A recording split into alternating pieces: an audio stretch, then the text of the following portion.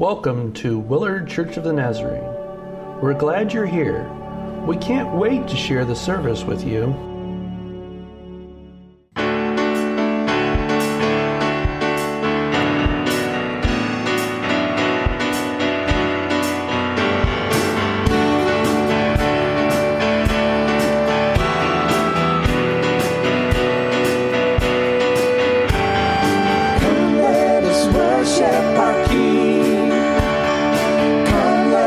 Bow at his feet. He has done great things.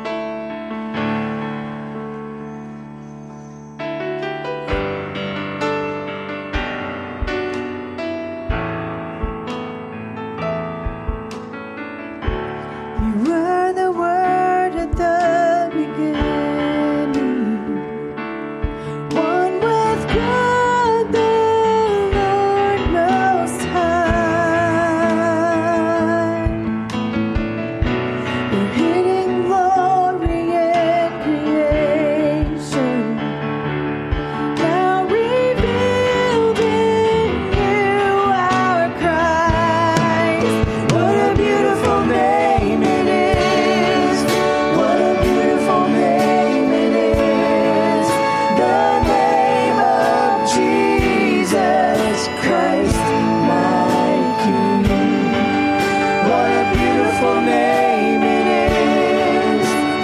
Nothing compares to this. What a beautiful name it is. The name of Jesus.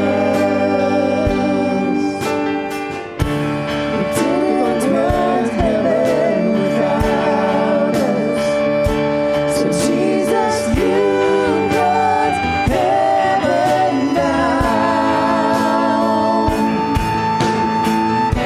My sin was great, your love was greater. What could separate us now? What a wonderful name it is. What a wonderful name it is. The name of Jesus Christ, my King. What a wonderful name it is. Nothing compares to this. What a wonderful name it is. The name of Jesus. What a wonderful name it is. The name of Jesus.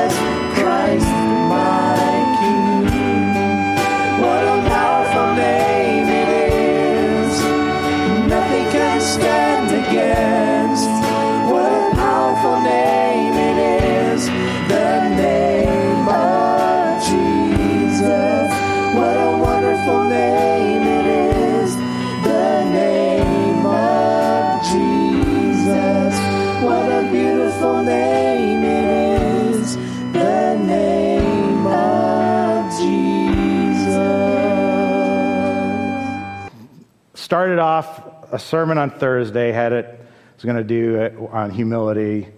And I was like, no, that's not the right direction. Friday, wrote out a draft for the sermon on mercy, not sacrifice. And then Saturday morning, I was like, no, I'm not going to do that. And so today we're going to be talking about money. And so if it's your first time here, I just want to apologize because I know what people think about church and when they talk about money. But I guess I really don't want to apologize because it's God's word that we're going to be looking at. And really, I want to talk more about treasure than money. So today we're going to be in Matthew 6. If you would turn there, Matthew 6, beginning at verse 19. Matthew 6, beginning at verse 19. We're going to go through all the way to verse 34. This is obviously from the Sermon on the Mount, one of the most amazing sermons given by Christ. And we're going to be looking at treasure and money today. If you're not familiar with the Sermon on the Mount, it's basically if you would take the gospel of Jesus Christ and want to know what it looks like, that's the Sermon on the Mount. That's what the Sermon on the Mount describes. So Matthew 6, beginning at verse 19, would you stand in honor of God's word? That's why we're here, right? We're here to hear from God. And we are blessed to have his word. Matthew 6:19.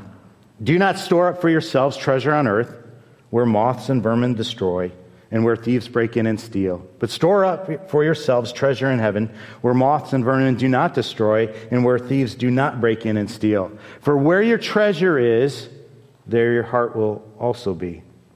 The eye is a lamp of the body.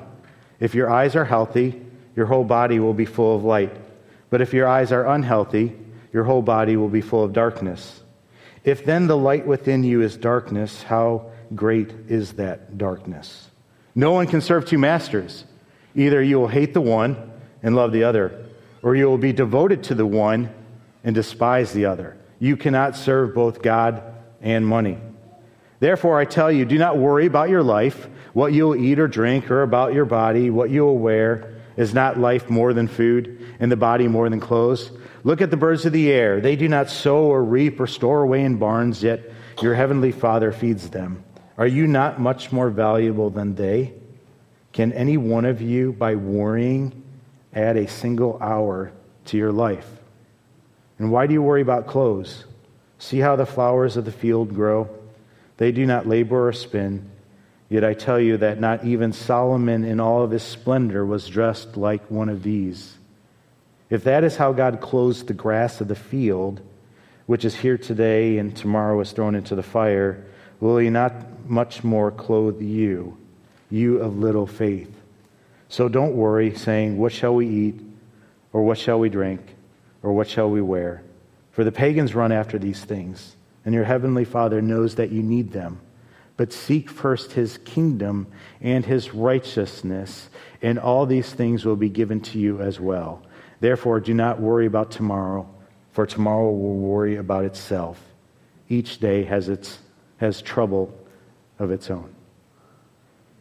Father, we thank you for today. We thank you for your word. Lord, I pray that you would speak to our hearts. Soften them. Open our eyes. Open our ears. Father, we want to hear from you. Lord, we lift up every other church that's proclaiming you today. We pray that you would bless them. Lord, I pray that you would use this passage to change us, to change our hearts, to give us the right priorities. Lord, I pray that you would send us and every other church that's preaching your name out of the building, out of the walls, to be your ambassadors to this dark world. Lord, we give you praise. In your name we pray. Amen. You may be seated. When you read this passage and when you're studying it, there's a curious part in here. It's an illustration involving the eye. In verse 22, it says, the eye is the lamp of the body.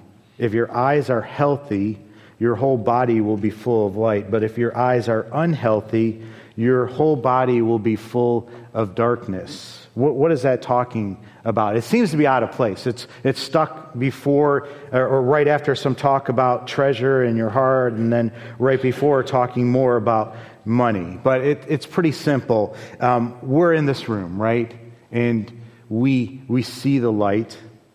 The light fills this room. If your eyes work, you will then, by the light, be able to navigate and be able to move and be able to work your way around this room. If your eyes don't work, though, right, you're going to have problems. You're going to be in darkness because it doesn't matter. None of your other body parts can let that light in. So you're in darkness. This is important because it relates back to the text right before it where it says, hey, by the way you handle your money and possessions, it's going to affect every other area of your life, either for good or bad, either for light or darkness. And in Luke, there's the same passage and these same talks. And Jesus also adds, though, hey, watch out for greed. He adds that to this. Why?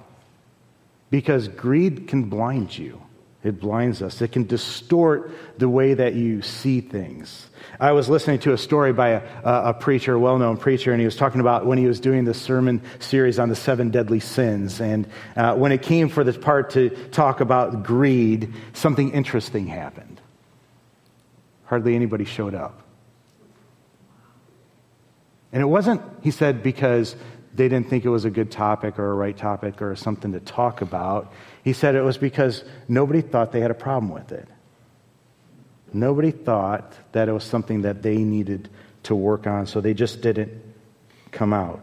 You see, greed or materialism, chasing after the wrong treasures is different than a lot of other sins because we're often blind to it, blind that we struggle with it. It darkens your eyes spiritually so that you don't even think it's a problem for you, right?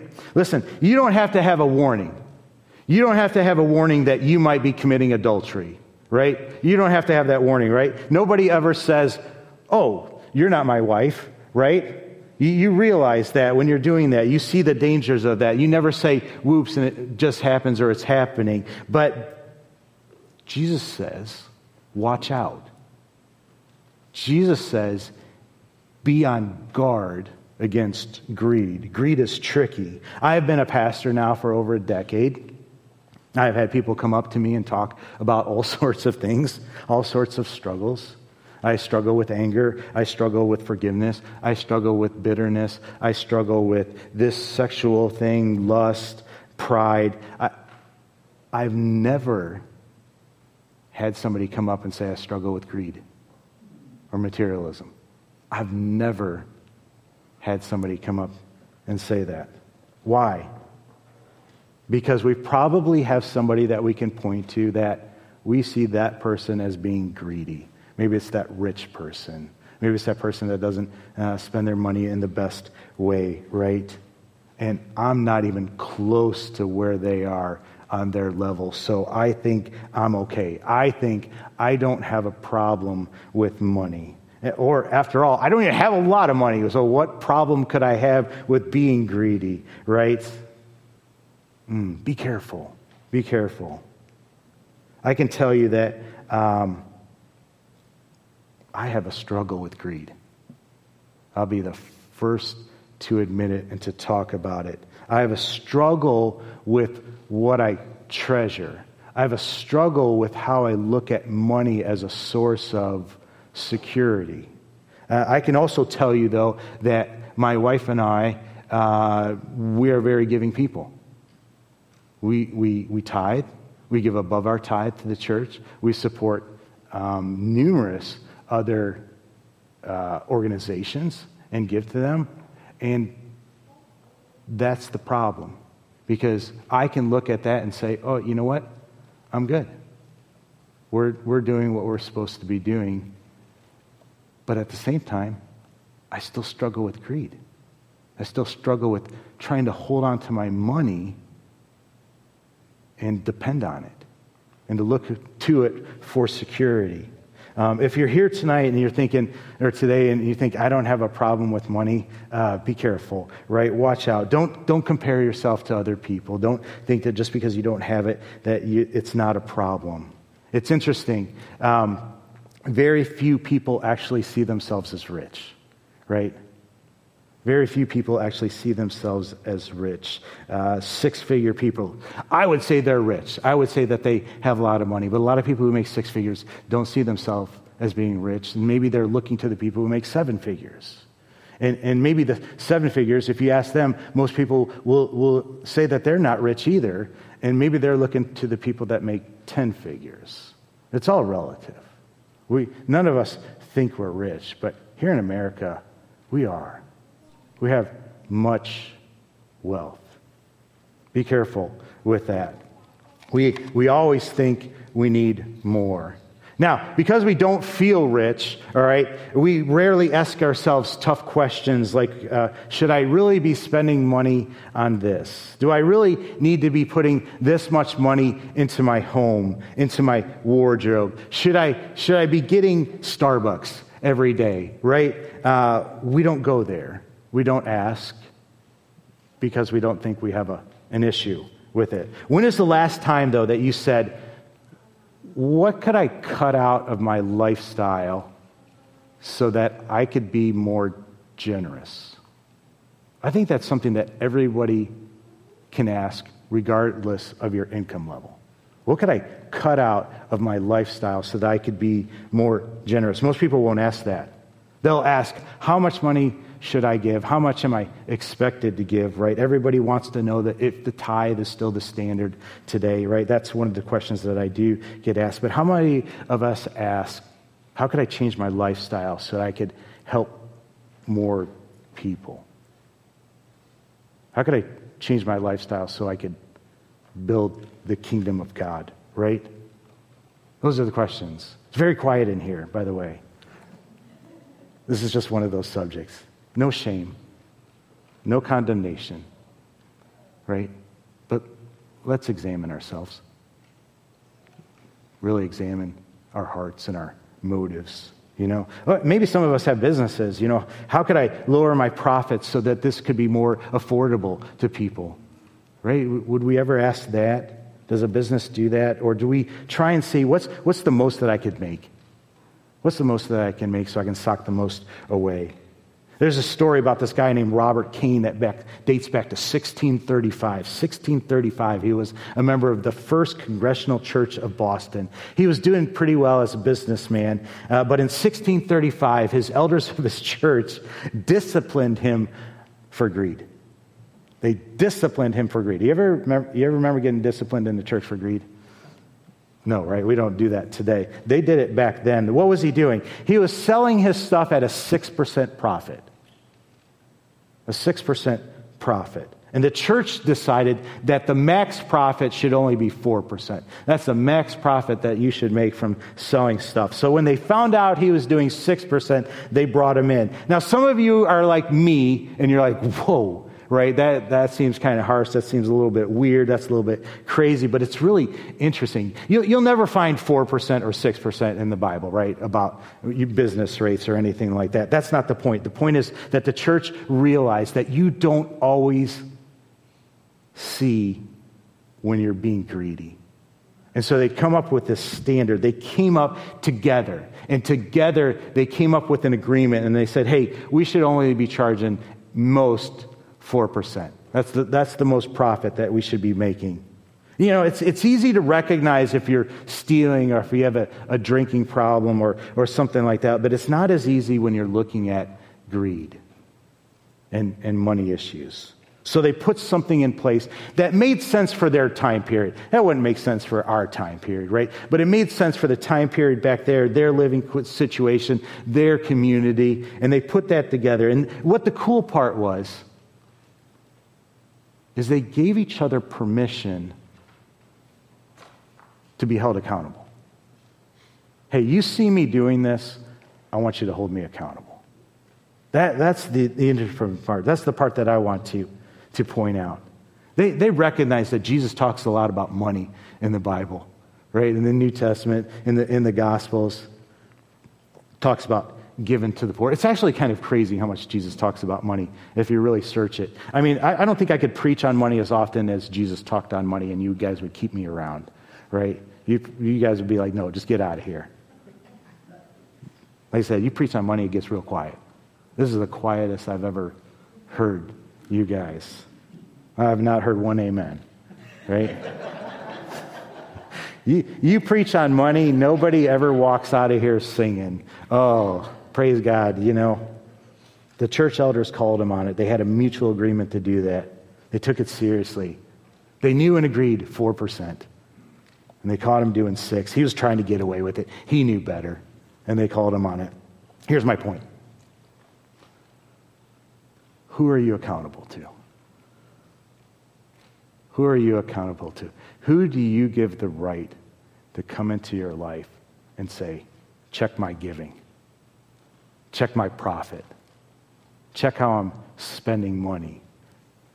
Let's talk about that. Let's get together in a small group and talk about how we're spending our money and how we're giving. And here's my bank account, and you can check that out. I'm going to tell you, I don't even want to think about that. That is not a small group that I want to go to, right? That is not something that I want in that. But it should be. Jesus says, watch out. Be on guard against it. Why not bring some other people in there? Man, I don't even like talking to myself about that and having those kind of conversations. I do, should I be purchasing that? I have a spouse that I can talk to that we're on the same page when it comes to the giving. So she's more conservative than me. I'm more the spender. She's more the saver. So she handles the money. So I got to run everything through her anyway. So she's kind of a check and balance for me. But be on guard for that.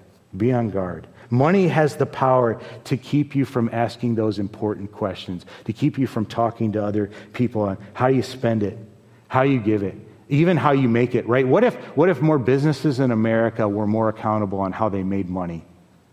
What about with price gouging? What if we had more Christians in business that said, this is wrong, this is the wrong way to do it, Let's try and make this affordable so that people can afford it and it doesn't put them in the hole. Have you ever tried to go buy a vehicle today? Holy smokes. They're expensive, right? We'll compromise a lot of things. We'll compromise a lot of things to make money. We got to be careful. Like I said, we live in one of the most wealthiest nations in the history of mankind. Not one of. We live in the wealthiest nation in the history of mankind, especially in the last 30 years. And compared to the rest of the world, it's shocking. It's alarming. And I hope that all of us, that we would not dare say, I'm doing a pretty good job with my giving and my attitude towards money and what I treasure. I couldn't give away anymore. I hope none of us say, man, I couldn't live any more simply and contribute more to the kingdom of God. I hope that's not us. I hope we're challenged today. That's my goal for this sermon, just to challenge us to be more kingdom-minded. No matter where you're at, greed can blind you. It's not a rich person's thing.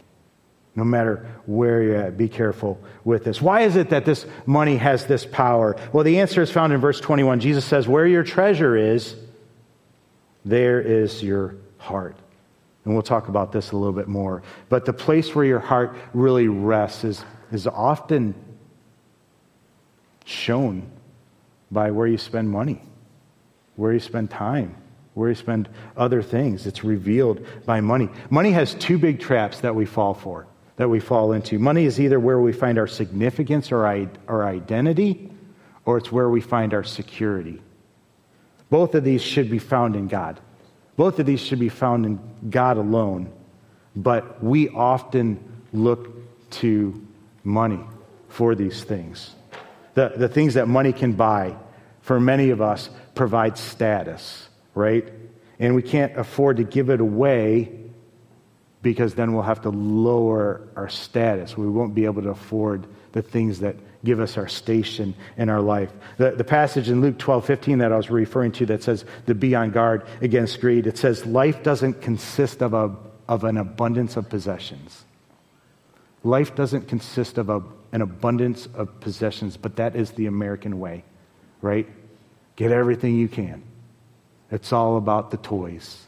Man, my dad really struggled with this. I think that's where I get it from. But, he had the campers, the four-wheelers, the utility vehicles, the sports car, the $300,000-$400,000 house, and all that stuff. And you know what I saw that as in his life? Bondage. Bondage. Because he wanted to serve the kingdom, but he was fighting to keep up with the toys. Be careful. Live simply. Live humbly. Right? Be on guard against it. And praise God for this mention from Jesus, because as parents, right, we don't have to keep up with the Joneses.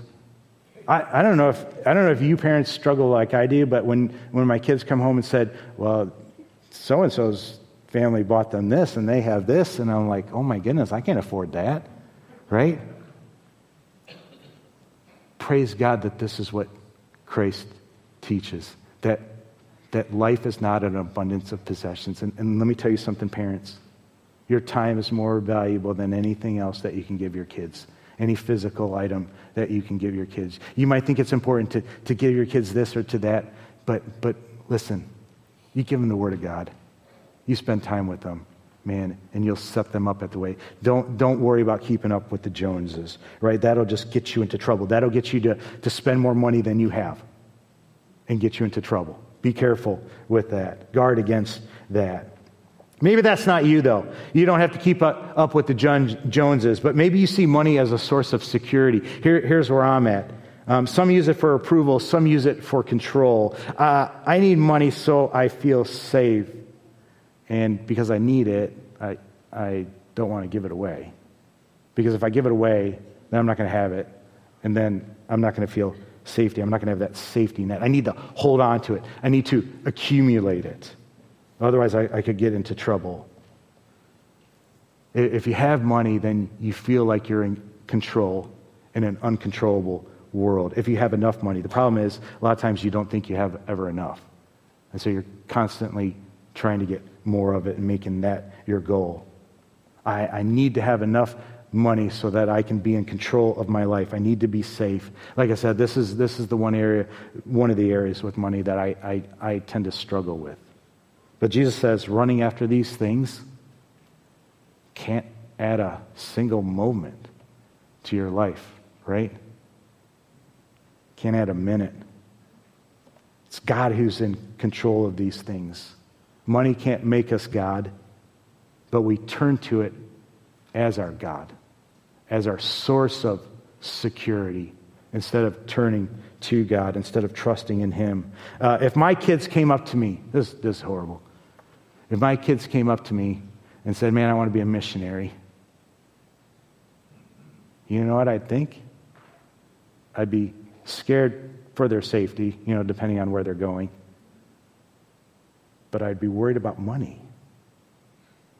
How are you going to make that? How are you going to make that work? What are you going to do when you're done being a missionary and you got to move back to the United States? How are you going to handle that? And wouldn't God provide that?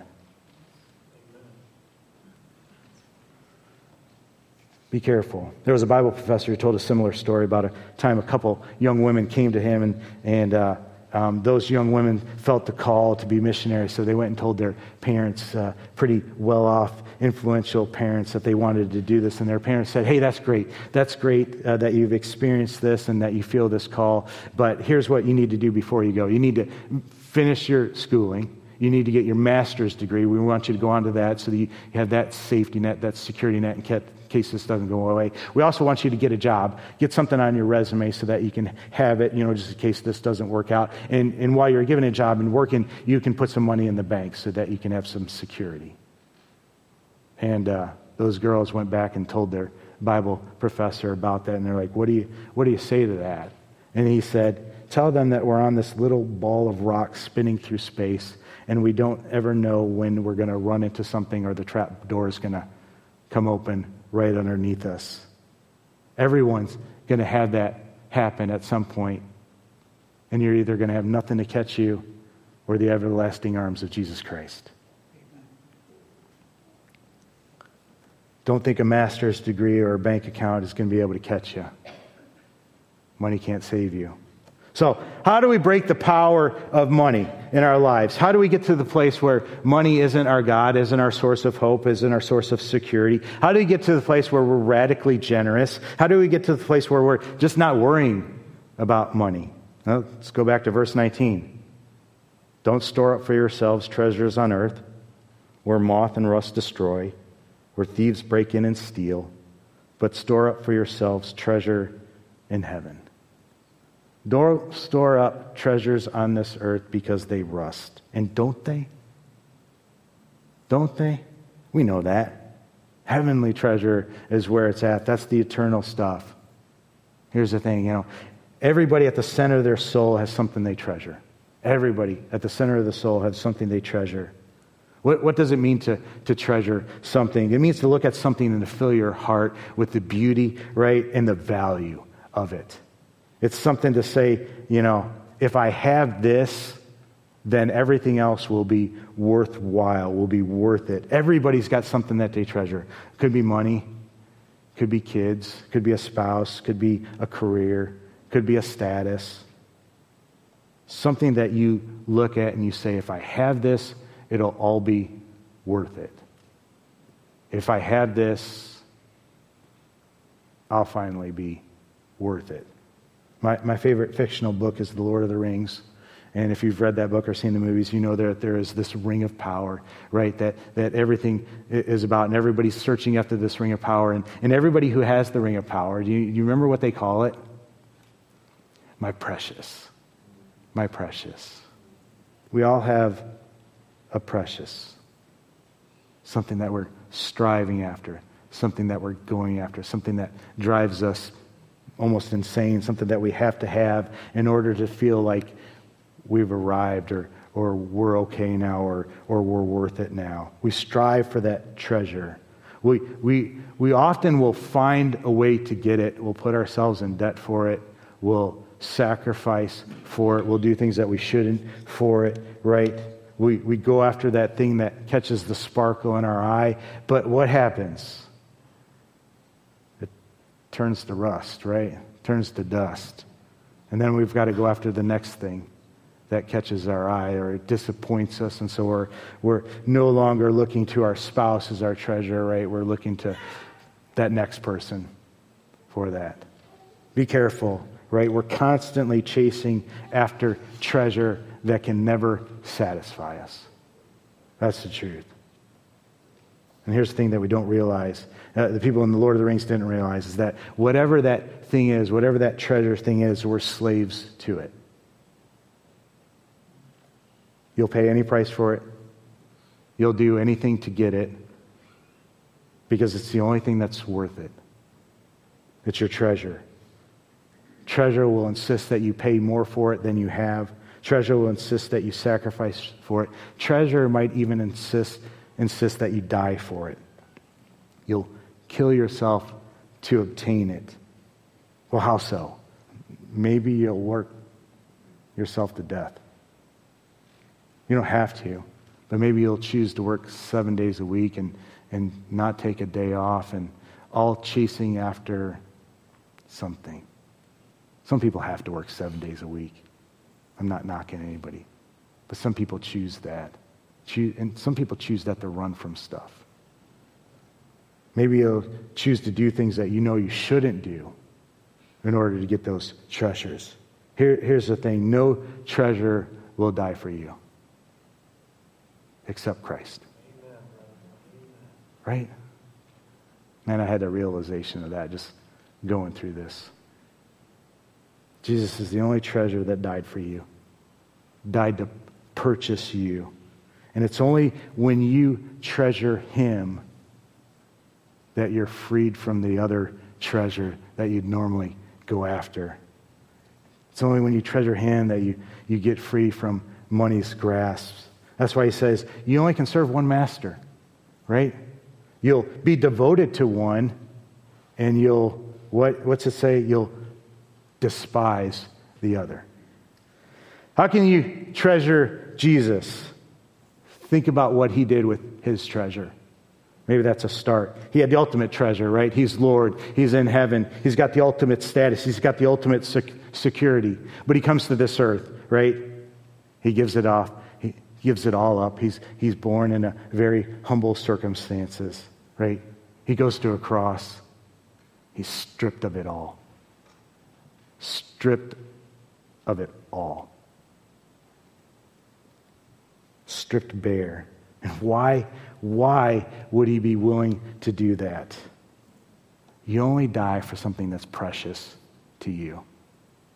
For some reason, he looked at us and said, they're worth it. It'll be worth it, right? If I can redeem them. We were, for some reason, worth the cross. We were, for some reason, worth the cup of God's wrath to him. Please read Isaiah chapter 53. Please write that down right now and go read that sometime. It tells us by prophecy what that suffering looked like. And it prophesizes that after he suffers, he sees and was satisfied. After it's finished, after we're redeemed, he's going to be satisfied with what he did. Man, that speaks to me. He didn't regret it. Everything that he went through. He was satisfied. 1 Peter 2:9, but you are a chosen people, right? A holy nation, God's purchased possession. That means you're his treasure. Until you know that, until you kind of realize all those things that he was willing to lose, that he was willing to give up. Heaven was not something to be grasped, something to held on to, right? Until you realize how he looks at you, until you realize how he felt towards you and what he was willing to do for you, all to provide a way so that you could have a relationship with him. Until you realize that, I don't think you get it. I don't think you'll get it and get past this problem with money. But if you do, I believe it can free you from it. You know what's interesting in verse 22? It says the eye is a lamp of the body. If your eyes are healthy, the word healthy there in Greek has a double meaning. And it also means generous. A Christian that has been freed, right, has healthy eyes, have generous eyes. Always looking for opportunities. You're looking at your friends, you're looking at your neighbors, you're looking at your church, the poor, for opportunities to share. You get freed from money, you get a generous eye. Well, how generous should I be? That's the question. That's the question that I get that comes to me. Don't we all want to know, what do we have to give? What's the minimum that I have to give to be okay? Don't we all want to know that? A lot of pastors will come and tell you, oh, it's the tithe, right? For most Christians, the tithe is the goal. And I could preach on that. People have actually asked me to preach on that. You know, that's surprisingly. I could go to Malachi, though, 3:6-12, chapter 3, verses 6-12. It says, I, the Lord, do not change. Ever since the time of your ancestors, you have turned away from my decrees and not kept them. Return to me, and I will return to you, says the Lord Almighty. But you ask, how are we to return? And God says, will a mere mortal rob God? Yet you rob me. But you ask, how are we robbing you? In tithes and offerings. And you're under a curse, your whole nation, because you are robbing me. Bring the whole tithe into the storehouse, that's the church, that there may be food in my house. I could preach on that. Are you bringing the whole tithe into the storehouse? Are you robbing God with your tithe? On top of that, are you bringing offerings? Apparently, it's not just the tithe. Apparently, there's offerings on top of that.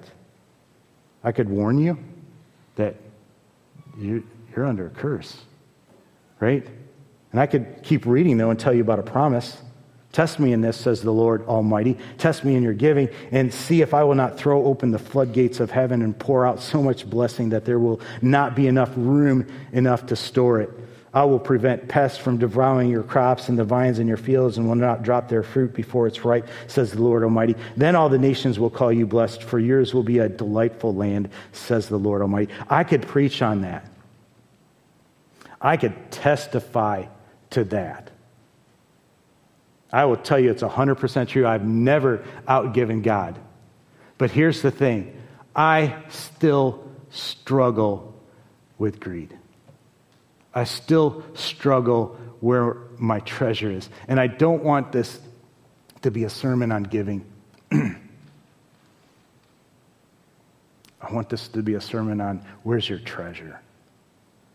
What's important? Who are you putting first in your life? Because I know if you get that down, if I could get that down better, man, I'll be better in all the other areas concerning money. Where's your treasure? Tithe, it's a good, nice figure to think about. In order to tithe, a lot of people would have to sacrifice.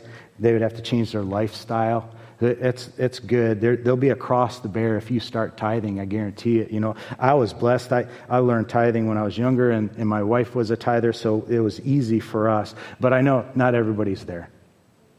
Not everybody has a spouse that agrees, right?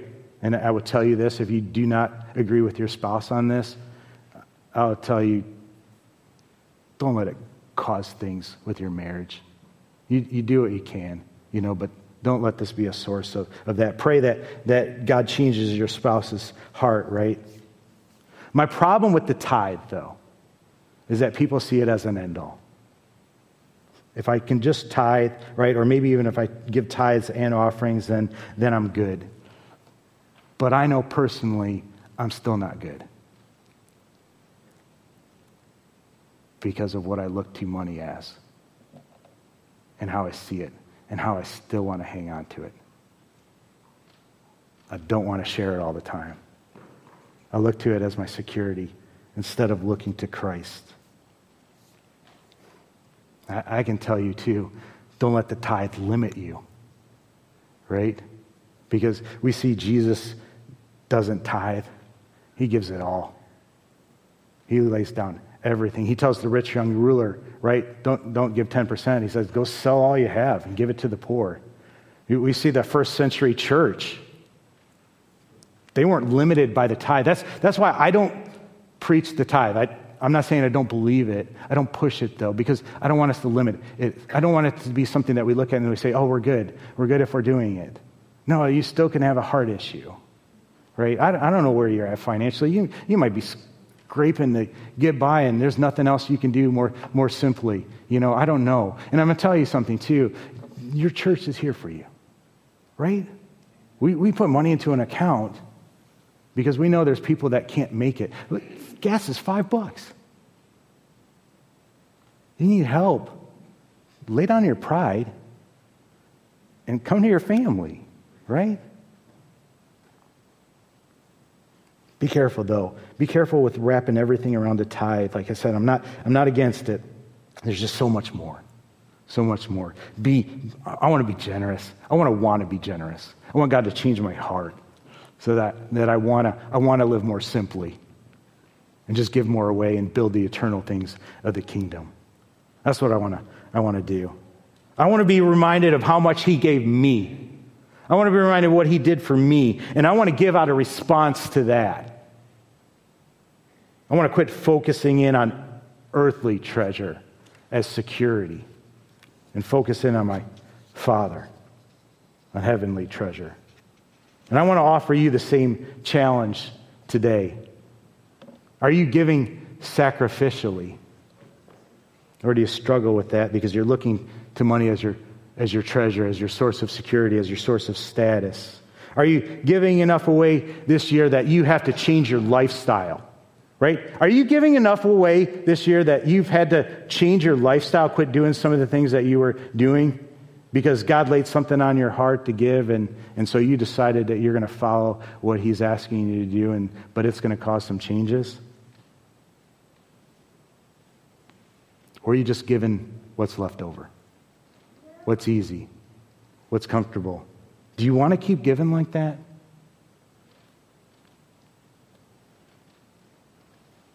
I just want to challenge you. Where is your treasure? Earthly things or eternal things? Are you able to give with great joy because you realize everything that's been given to you? That's a key, right? Are you giving grudgingly? Hold it, right? Might as well not. Are you giving with joy? That's where I've experienced that. I'm not quite all the way there yet. Sometimes it is a joy to give, but sometimes it's not. We have this old letter from Dionysius who told about the early Christians and why they were so popular in the early days and why they shocked people. Listen to this. He says, "We share our tables with all, but we do not share a bed with all." That's what shocked people. That's what stood out to people around them. You see, people back then, during this time period, this might come as a shock to you, were very promiscuous with their body, but very stingy with their wallets. These Christians, though, came along, and dare I say, they were very promiscuous with their wallets, giving with their wallets, and very stingy with their beds. They were incredibly giving, and they didn't sleep around. How many guys do we have out there sleeping around and getting women pregnant and then running from their responsibility? How many guys do we have that are very, very promiscuous with their bed, but very stingy with their wallet? We need to be the exact opposite, right? Very giving, but living morally, not creating problems. How does that affect society? One of the biggest problems we have is dads not being dads, not being involved, right? Not caring, not providing for. It's destroying our nation, right? But the early church, man, was the complete opposite of that. And so can we be. Very stingy with our beds, very giving with our wallets. Can I just challenge you, man, that if you struggle with greed like me or struggle with money and how you see it, focus in on God and see and develop a heart that responds to Him and to what He's done for you. Develop a heart that realizes that Jesus is the only treasure that died for you. Realize there are two types of treasures that you can invest in. Earthly ones that rust and turn to dust, or heavenly ones that last forever. And give towards that. It might seem very selfish for me as a pastor to encourage you to give sacrificially, give towards the kingdom, give towards the eternal. I will not apologize for that, right? We don't pass an offering plate here, right? I'm not out to get your money. I want you to realize that what a blessing it is to invest in the eternal. I want you to have joy when you give. I want you to take a look at what you're spending money on. I want you to be freed from having to keep up with the Joneses. I want you to be freed. I want me to be freed from looking to money as security. And be willing to say, man, I think it's awesome that you want to be a missionary. Go do it. God will provide. Right? Would you stand with me?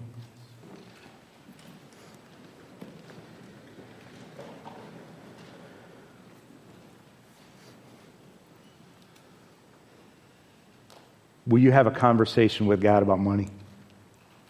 Would you dare maybe talk to your spouse about, are we sacrificially giving? Are we doing it the right way? Are our hearts right? Or maybe you don't have a spouse. Would you maybe include somebody else in a small group to that? Would you let somebody hold you accountable? Oh, that's scary. I don't know. I want God to change my heart. I want to be freed from this, man, and I want you to be freed from it as well if it's something that you deal with. Let's pray. Father, we thank you for today. Lord, you gave everything. That's what you modeled, and we're called to come after you. Lord, I know what your word says. I know what you told the rich young ruler. You asked him to give up that great wealth, and he wasn't willing to. And it cost him everything. Father, don't let that be us. Lord, let us be willing to lay it down. Let us look to you as our source of hope and our source of security instead of money. Lord, help us to invest in the eternal.